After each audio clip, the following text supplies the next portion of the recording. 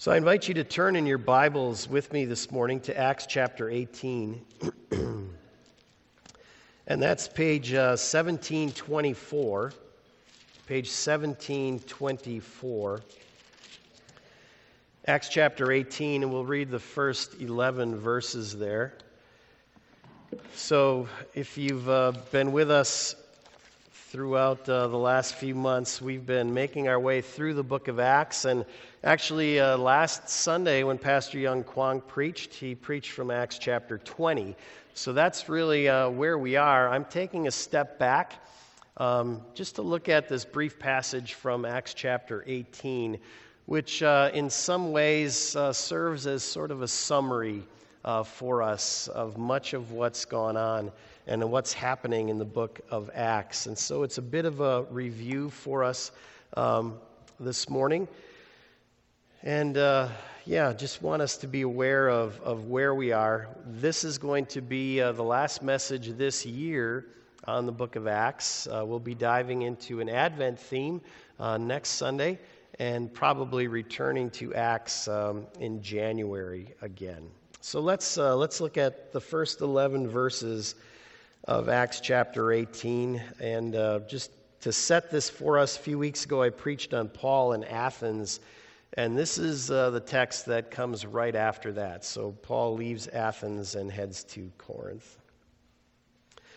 After this, Paul left Athens, went to Corinth, and there he met a Jew named Aquila, a native of Pontus, who had recently come from Italy with his wife Priscilla, because Claudius had ordered all the Jews to leave Rome. Paul went to see them, and because he was a tent maker, as they were, he stayed and worked with them. Every Sabbath he reasoned in the synagogue, trying to persuade Jews and Greeks. When Silas and Timothy came from Macedonia, Paul devoted himself exclusively to preaching, testifying to the Jews that Jesus was the Christ. But when the Jews opposed Paul and became abusive, he shook out his clothes in protest and said to them, "Your blood be on your own heads. I am clear of my responsibility. From now on, I will go to the Gentiles." Then Paul left the synagogue and went next door to the house of Titius Justus, a worshiper of God. Crispus, the synagogue ruler, and his entire household believed in the Lord, and many of the Corinthians who heard him believed and were baptized. One night the Lord spoke to Paul in a vision. "Do not be afraid. Keep on speaking. Do not be silent, for I am with you, and no one is going to attack and harm you, because I have many people in this city." So Paul stayed for a year and a half, teaching them the word of God. And this is the word of the Lord. Thanks be to God.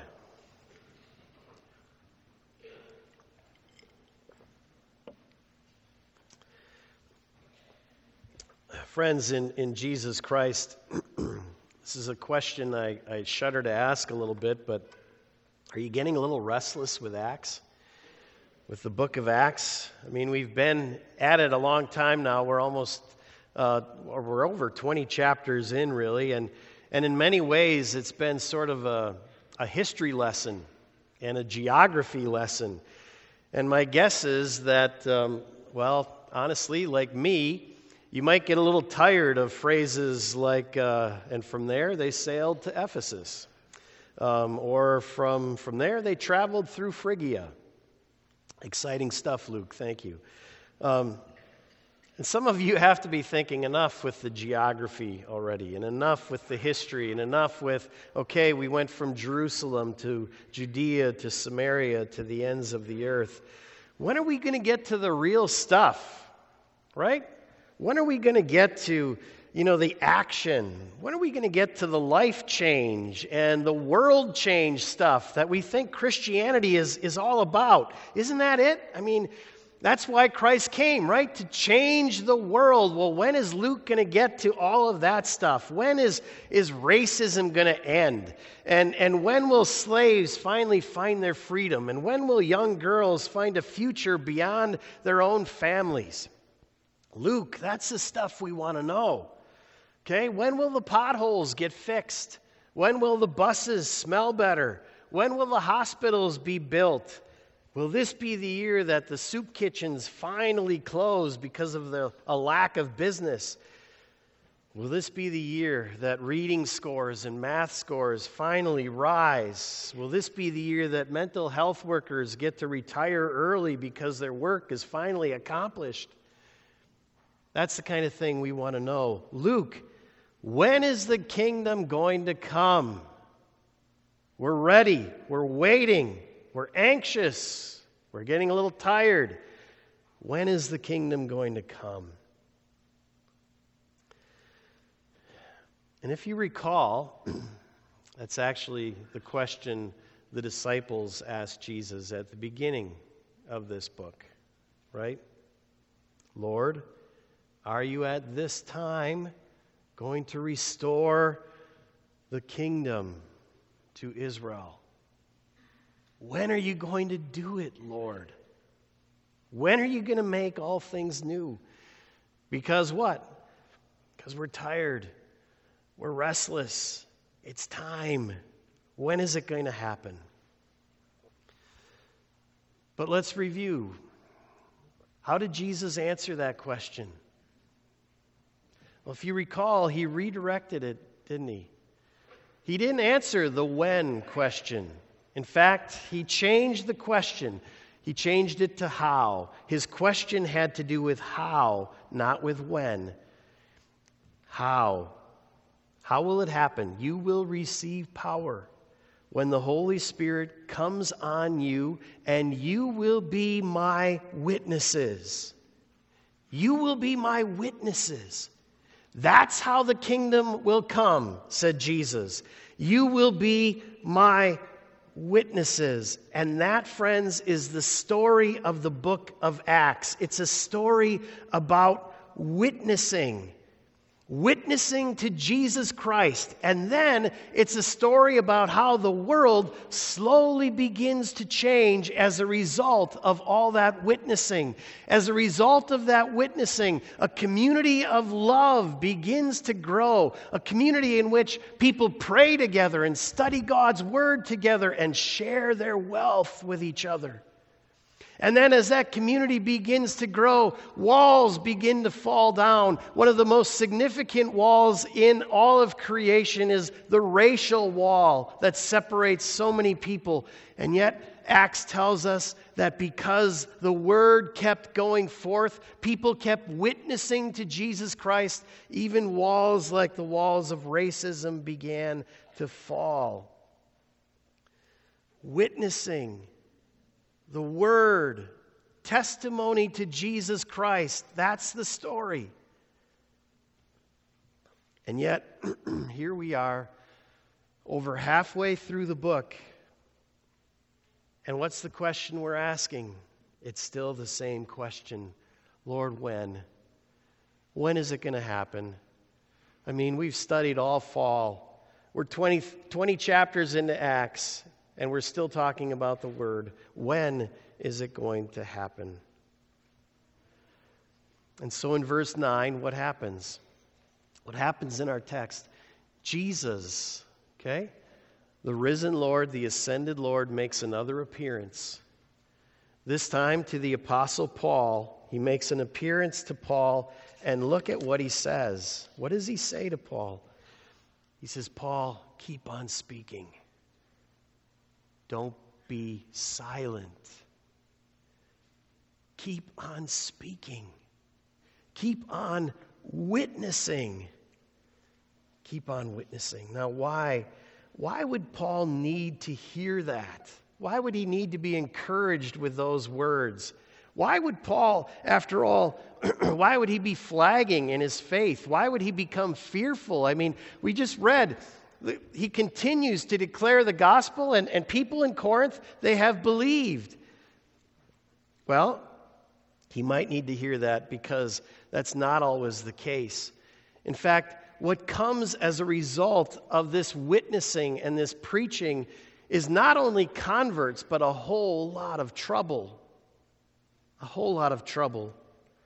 I mean, look what verse 6 tells us. The Jews in Corinth, they opposed Paul and they became abusive. And we've read that story time and time again. Paul goes into the synagogue and he reasons with the Jews. He proclaims the gospel. And all he does is start fights, it seems like. His own people, the people that he loves, the people that he wants to believe the gospel more than anything, they just fight. If you look back at verse 2, here we're introduced to Priscilla and Aquila. And oftentimes the commentators say, well, this must have been really encouraging for Paul to be able to unite with people like himself, fellow tent makers, and they were in the gospel with him. And I'm sure that's true, that he was encouraged by that. But at the same time, you can't miss that Luke is telling us that Priscilla and Aquila, they came all the way from Italy to Corinth. Why? Because they were kicked out of Rome. I think it was Claudius was the emperor. He told all the Jews in Rome that they had to leave. They had to get out. And we ask the questions why, and historians actually tell us they have the answer. They were kicked out of Rome basically because they were arguing and fighting amongst themselves so much. And they were arguing and fighting amongst themselves over someone by the name of Christos. Or Christus. They've got it a little wrong, but it seems like they were fighting over Christ. Some believed, and some didn't. And they were fighting and sending shockwaves through the world. I mean, people were losing their homes, being sent wandering. Why? Because of this gospel that Paul continues to proclaim. And there had to be times where he was wondering, Jesus, is this really what you want me to do? This is something I can't seem to control. I want good things to happen, but I can't control the outcome. That's a good thing to think about.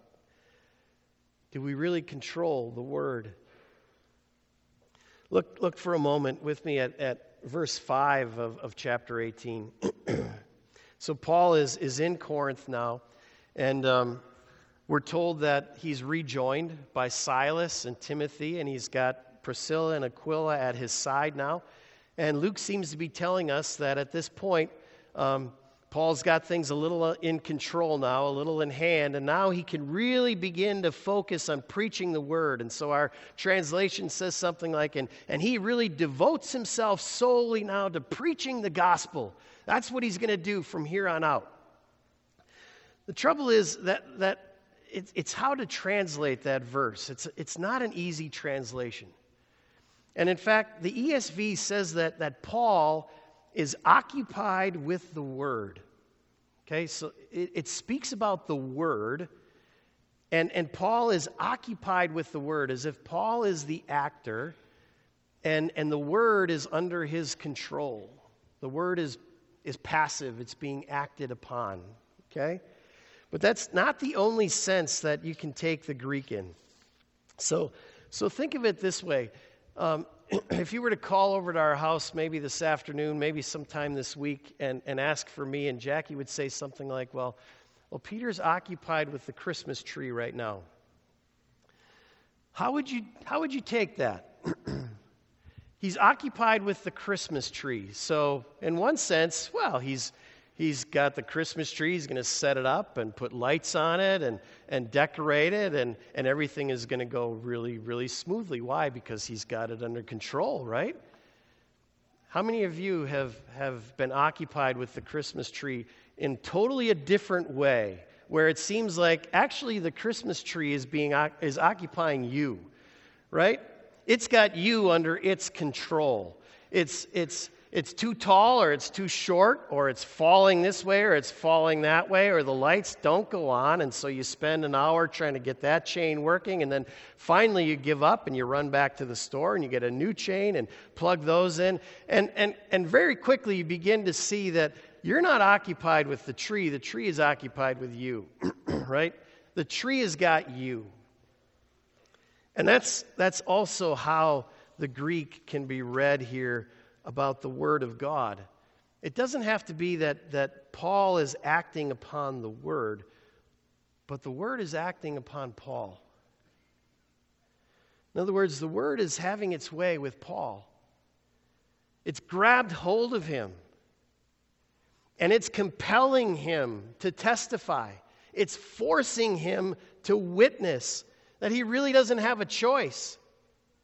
It can be read that somehow there's a power in the Word, there's a force in the Word that overwhelms Paul. And there's nothing he can do other than to witness, to go out and tell people about Jesus Christ. He is possessed by the Word, you might say. He doesn't possess the Word, but he is possessed by the Word. And Paul is afraid. He's afraid in that situation. It's out of my control. What if it's doing things it's not supposed to be doing? What if I'm doing things I'm not supposed to be doing? What if I'm doing more harm than good? Have you ever felt possessed by the Word? Like it's taken hold of you, and there's nothing you can do about it? You think that ever happens? Well, think about Jeremiah a moment. Jeremiah had a similar experience. He said, the Word is in me like a fire in my bones. This is what he said. If I say I will not mention Yahweh or speak anymore in his name, there is in my heart, as it were, a burning fire shut up in my bones, and I am weary with holding it in, and I cannot. Why would he even try to hold it in? Well, if you remember the story of Jeremiah, because the word that he spoke did all sorts of damage. It brought judgment on the very people that he loved. And yet he could not hold it back. He could not hold it in. Think of Martin Luther. He had a similar experience. Martin Luther never wanted to break the church apart. But there he found himself, 1521, defending himself and his movement to the Holy Roman Emperor. And he said these words, "Here I stand, I can do no other. My conscience is captive to the Word of God." My conscience is captive.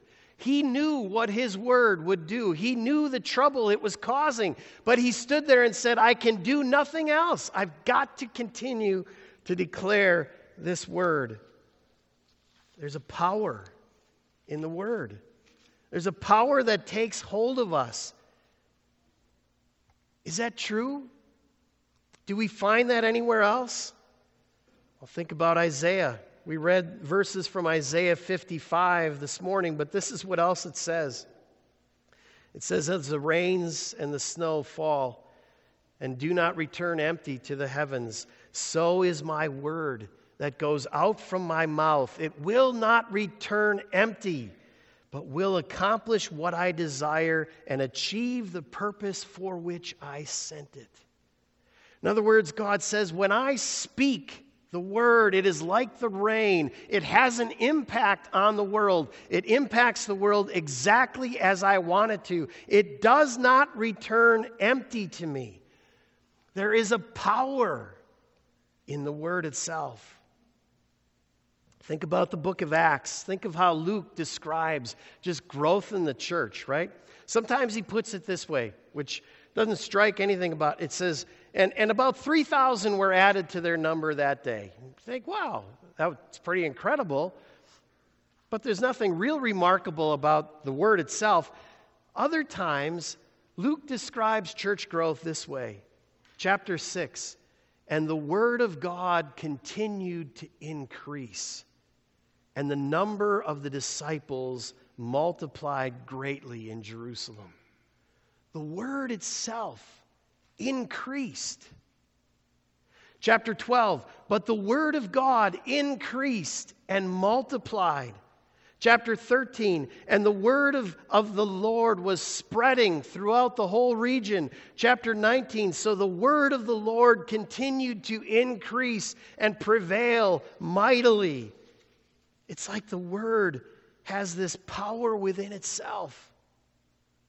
Luke describes the word as if it has the power to multiply. It's like a human cell that's been programmed by the Creator, right, to keep splitting and multiplying until it becomes the billions of cells that make up a human being. The Word, says Luke, has that same power within it, that power to multiply.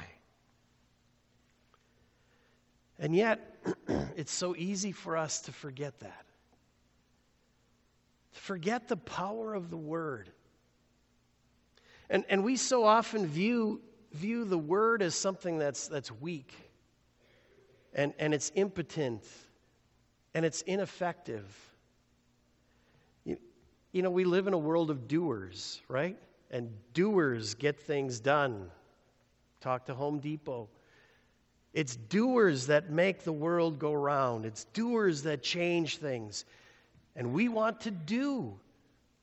And why doesn't the book of Acts tell us to do this and to do that, to do more? Don't you want to leave church thinking, I've got to do something? Tell me what to do.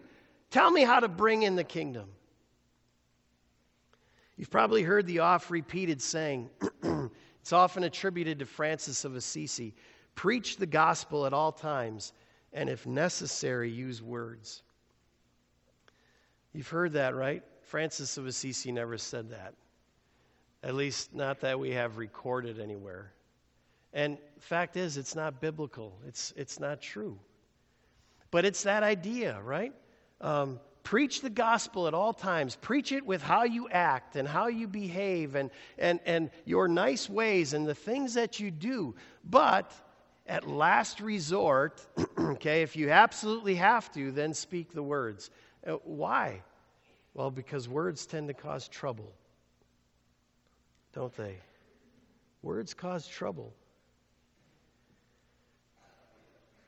It's not biblical, friends, and it's really not the word of the book of Acts.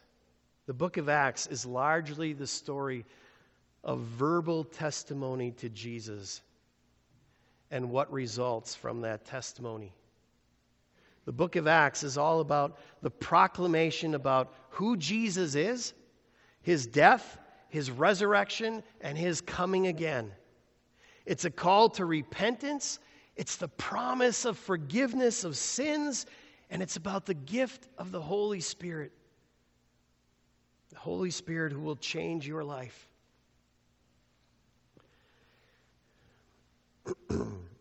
And why these words are so effective. Why are they so effective? Because they speak to the heart. Words change hearts, and we see this over and over again in the book of Acts. Peter preached on Pentecost, and what do you read was the result? The people were cut to the heart. Later in chapter 2, we read that life in the church is a place of gladness, a place of glad and generous hearts. Hearts are changed. When Paul first preached in Philippi, we read that God opened Lydia's heart. Preaching changes hearts. The gospel touches hearts. That's what words do. They get inside of us. They change us. They convince us. They comfort us. They challenge us. And when you touch hearts, you touch lives. And when you touch lives, you touch social structures and political institutions and economic systems. You touch it all. In other words, when you change a heart, you change the world. That's the message of Acts. When you change a heart, you change the world. And changing the world, friends, is a painful process. It's a painful process because it means that people have to finally let go of the allegiances and the loves that are dearest to them and take on a new allegiance and a new love. And that's a painful process for all of us, or any of us, to go through. And so Jesus comes to Paul and he says, Paul, keep on speaking. Don't be silent. Don't be silent. I have many people in this city that are mine. What's he saying? I have many people here who are just waiting to hear the gospel so that they can believe, so that their lives can change. Paul, don't be silent. Keep on speaking. Has the word ever taken hold of you? Taken hold of you to the point that you can't be silent? Children, teenagers, do you ever feel the word of God like a fire in your bones? You've got to speak it. You've got to teach it. You've got to share it. You can't hold it in. Have you ever felt that?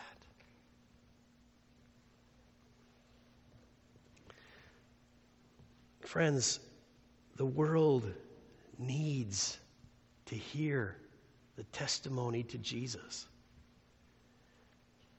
Desperately. The whole world is crying out, when is the kingdom coming? They ask it in different ways, but it's being asked time and time again, and we have the answer. How? Through the gospel.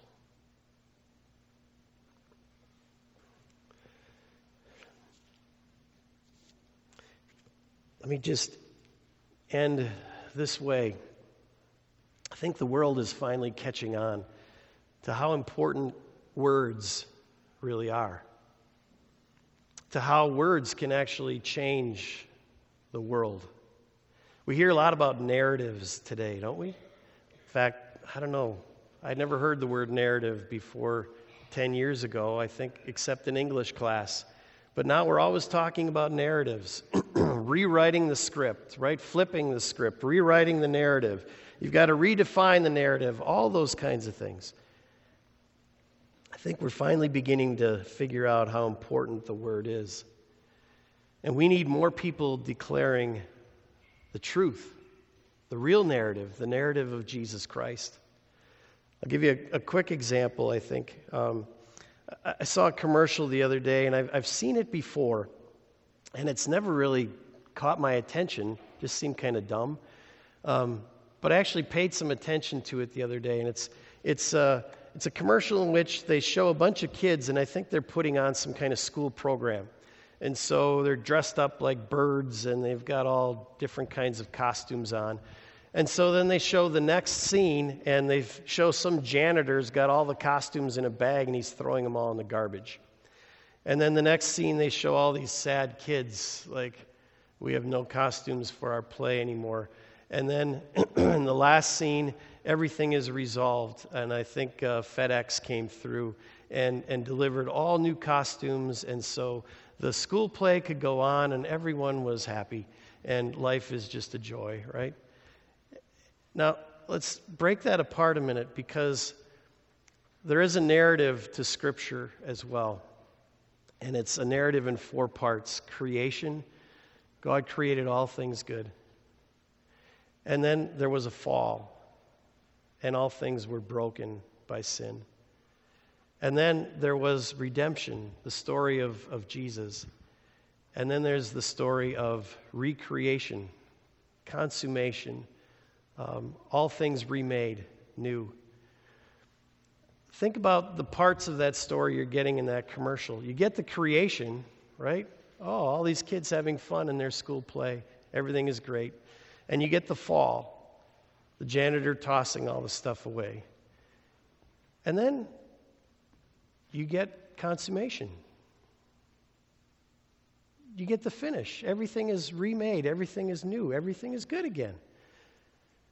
And you're missing one piece. The redemption piece. The salvation piece. How did this come about? Well, somehow FedEx fixed it. How did they do that? Well, I don't know. We don't think about that. Dive into the story a little more. Why do you think the janitor threw all those things away? Ignorance? Or was it retribution? You know, did his kid get kicked out of the play or something? So he said, I'm going to throw all these things away. That's sin. I mean, that's the real story in our world. Things like that happen. And then you think about how did people feel about this? I mean, who made all those costumes? Was this representing like hours and hours of moms who sewed and cut and poured their sweat and skill into making all these costumes, and then someone just tossed them in the garbage?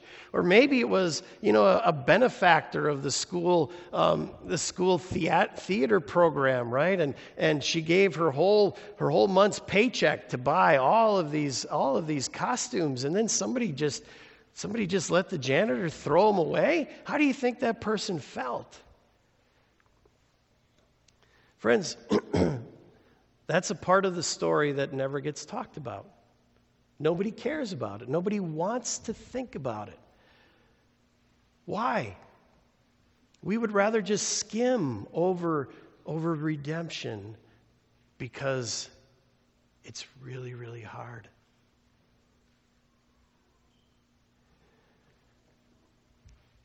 The book of Acts specifically tells the story of redemption.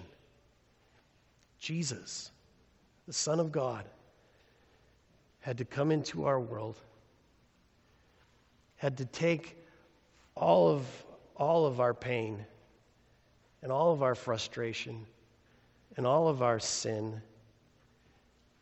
and he had to take it to the cross and then to the grave, and then he had to leave it there when God raised him from the dead. That's how salvation comes. It's not FedEx. It's not Domino's or Doritos. They're not going to save the world. They're not going to bring in the new creation. We need to know that. The world needs to know that. And we need the church, all of us, to tell the story of redemption. To tell the story of Jesus, to tell the true story of the brokenness in the world, how it came about, be honest about how it hurts, and be honest about the only one who can fix it. He's the one who died for us and was raised. The Word of God.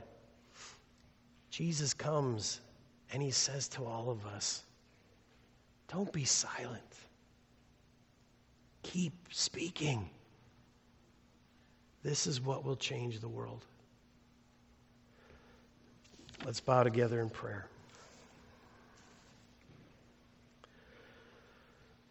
Lord Jesus, Holy Spirit, we pray that you would convince us over and over again of the power of the Word. Don't let us turn our backs on it. Don't let us consider it to be weak and ineffective. Remind us of a different narrative, a different story, which you have given us a word that has the power to change hearts, to change lives, to change a world, and you have called your church to speak it. And so help us not to be afraid.